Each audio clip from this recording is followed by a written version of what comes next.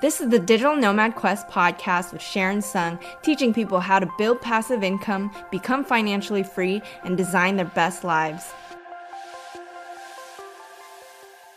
Hey guys, it's Sharon Sung, and in one of my previous episodes, I did a tour of our finished Airbnb, and I got a lot of comments that you guys wanted to see the numbers on the property. So I'm gonna go over how much we bought it at, how much we put into renovations, and how much we're renting it out for, as well as the expenses. So let's get started. First, I wanted to recap and talk about how we bought the property. So we saw this on Zillow for months, listed at $339,900, and I was watching as it dropped to $315,900, and then I saw that it was sold. But then after months, I saw a wholesaler listing it at a much lower price of $269,000, which piqued my interest, but I didn't do anything about it. And after a few weeks, it dropped to $259,000, and right then I decided I needed to find out more about it. I was wondering why it wasn't selling, but it was weird because I was having trouble reaching out to the wholesaler as well as the agent who listed it on Zillow. They weren't picking up their phones or texting back, yet the wholesaler dropped the price yet again to $255,000 while the agent posted it back on Zillow. And I was like, wow, both parties are just not answering me, but I know the property's still out there. I decided to put in an offer on the wholesaler listing at $245,000, but it was more of a casual inquiry to hopefully get some response. One day we were at the library working and the wholesaler called us saying he was looking for $250,000, so he put in that offer. But then he said there was another interested party and they needed a higher offer. So at this point, I was getting frustrated, especially because Sean was saying he didn't want to get the property. We were arguing and it was a whole ordeal because it was something I really wanted for my goals. At first, I was letting go of the idea of buying it, but I realized I had let multiple properties slip away that I wanted, and this time I had to be more resolute instead of abiding by others. So at this point, we were kind of upset with each other, but Sean actually got a call, and since he knew I really wanted it, he was able to win the house at $253,000, which I was super happy about. The closing costs were $2,595, and we paid all cash for the $253,000 property. So all in on the property, we put in $255,595. Now let's get into the renovation costs. Now initially, we estimated the renovations to be around $50,000, but because we decided to upgrade the house more and more, we ended up spending over this amount. The thing is, at one point, we were actually considering living in this property and moving out and renting out our current primary. So we figured we should upgrade the home into something that we'd be happy living in. But in the end, we decided to go back to the original plan of making this into a future midterm rental. The entire renovation, including labor and material, cost about $76,215.27, and it took about 5 months. So yeah, we did go over quite a bit from the $50,000 projected, but I thought that ended up being pretty good because we did end up making a lot of upgrades, like using completely new drywall and flooring, adding a hallway, lifting our bathroom fur downs, doing epoxy over our countertops, and moving a closet from one room to another room, and a lot of other things. That puts us at $331,810 spent to purchase it and get it renovated. But now aside from that, we had to get this place rent ready for Airbnb. So let's talk numbers here. So we spent $3,890 for appliances, doorbell cameras, thermostats, and smart locks, and $7,900 for furnishing the property, which we basically got things like beds, home decor, kitchen supplies, dressers, TVs, a bunch of other things to furnish the property. So including the two, it was about $11,790 to get everything furnished. So in total, to get our Airbnb up and running, we put in $343,600. And that's a lot of money, to be honest. And it's kind of crazy writing this all down and looking back at it. But the ARV on the property is around $400,000 or more on this home, with some comparables selling at $425,000 to $450,000 in the area. And that's for 4-bedroom homes, and our home is a 5. We expect the price to continue to increase in the future as the neighborhood's pretty nice, and in fact, it's actually much nicer than our current neighborhood where we live, and many people have told us it's an up and coming area. Alright, now let's talk about how we got our first booking. So right now, our house is a short-term rental because we are building up reviews, but in the future, we plan on making it a 31+ night minimum stay, making it into a midterm rental, and we hope that we'll still get good traction. Right now, we're renting it out for about $165 to $200 a night, and for for a decent sized 5-bedroom home that's pretty affordable, to be honest. We took about a month to get the place furnished, but the funny thing is we were lagging it for a while and we just threw up the listing thinking nobody would book it yet, especially as it lacked reviews. But we figured we might as well start advertising it already. But one day we were playing video games late at night, probably around 10 or 11 p.m. and then we got a booking for the next day. And we were freaking out because the place wasn't even ready. It was probably 90% ready. We were super excited. We created a game plan to wake up early in the morning to get it all ready. The place needed a good clean and we needed to fix little things like adding the welcome basket and booklet, installing curtain rods, smoke detectors, adjusting the doors to lock properly, and buying kitchen things like pots and pans. And looking back, that was a crazy day. We worked non-stop and split up all the tasks. And luckily I had prepared in advance when it comes to the cleaning by testing cleaners on our primary house, and we hired the cleaners through Turno. I'll put a link below if you're interested in checking that out. But cleaners through Turno are experienced with furnished rentals. So we had a good experience with them and asked if they could help us out with an emergency clean the next day, and luckily they did. It was crazy, but now our place has been booked out pretty well. It still hasn't gotten 3 reviews yet, which is the minimum it requires for the star rating to be shown when searching. So I'm hoping that once we get that, we'll get more bookings, fingers crossed. All right, now let's talk numbers. So it's about the end of July now, and we got a 71% occupancy rate for the month, which I would say isn't bad. In total, we were paid $5,810 for the month, but out of that number, we paid $1,110 for cleanings. That leaves us at about $4,700 in rental income. And since we don't have a mortgage on this, our property taxes, insurance, and utilities on this property makes our expenses at about $1,000. So deducting that, we basically profited about $3,700 this month, which I'm super excited about. My goal was $4,000 to $5,000 net, so I'm hoping that future months will be even better, but I'm already happy with the current progress. To improve the occupancy rate, we recently went with a tool called Price Labs, which helps automatically adjust our pricing settings daily to try to get our place booked out as much as possible, and we're hoping that this helps. If you're interested in Price Labs, I'll put it in the link in the description below. The next challenge will also be when we convert it to a midterm rental, and we'll see if we get similar rental income by doing so. But the great thing is when converting it to a 31 plus night stay, there will be less turns, which requires less management. But even without doing all this, we're also working on ways we can delegate tasks and use tools to automate things even more. So overall, I'm very happy with how things are going. It basically has been going pretty according to plan. As you may have seen in previous episodes, I wanted to get a furnished rental so we can start building our system and team of cleaners and handymen who could actually manage when we are converting our primary home into an Airbnb. So I've talked about this before, but basically we're planning to move to Asia for at least 3 to 4 months. We've already signed up for this language immersion program in Taiwan. We're going to be going to class 15 hours a week and really taking it seriously to get better at Mandarin. And in order for us to do this, I really wanted to rent out this place so that we could kind of do another Airbnb house hack. So now that we have the system down for this other furnished rental, we're going to apply it here. And we're actually going to be in Europe in September, so I'm hoping that we can actually rent this place out while we're there so that we can start practicing making sure the systems are right for this house as well. So I've been really enjoying this strategy of converting our primary homes into furnished rentals and kind of house hacking in this way. Normally we'd be buying aggressively out of state, but ever since moving here in Texas, we decided we want to buy more investments in this area. So hopefully you guys enjoyed this episode on all the number breakdown. As you can see, a lot of this was tailored to my personal goals, being able to become more location independent, financially free, but also it's really nice buying furnished rentals because I actually have a lot of happiness doing this whole thing. For example, the other day, the guest wanted a toaster. We didn't have it in the house, so we rushed over to Walmart to get it, and we got to talk to the guest for a little bit, and for some reason, it just gave me so much fulfillment to be able to help them, and they were really thankful. They thought the place was great, and I'm just more emotionally involved, I guess, with this business because I like talking to the guests, making sure they're having a good time, especially on this project that I really cared about. When this house was potentially gonna be our primary home, you know, you end up being more invested into the project. So I hope you guys enjoyed this episode. Please make sure to rate, review, and subscribe. It really helps our podcast grow.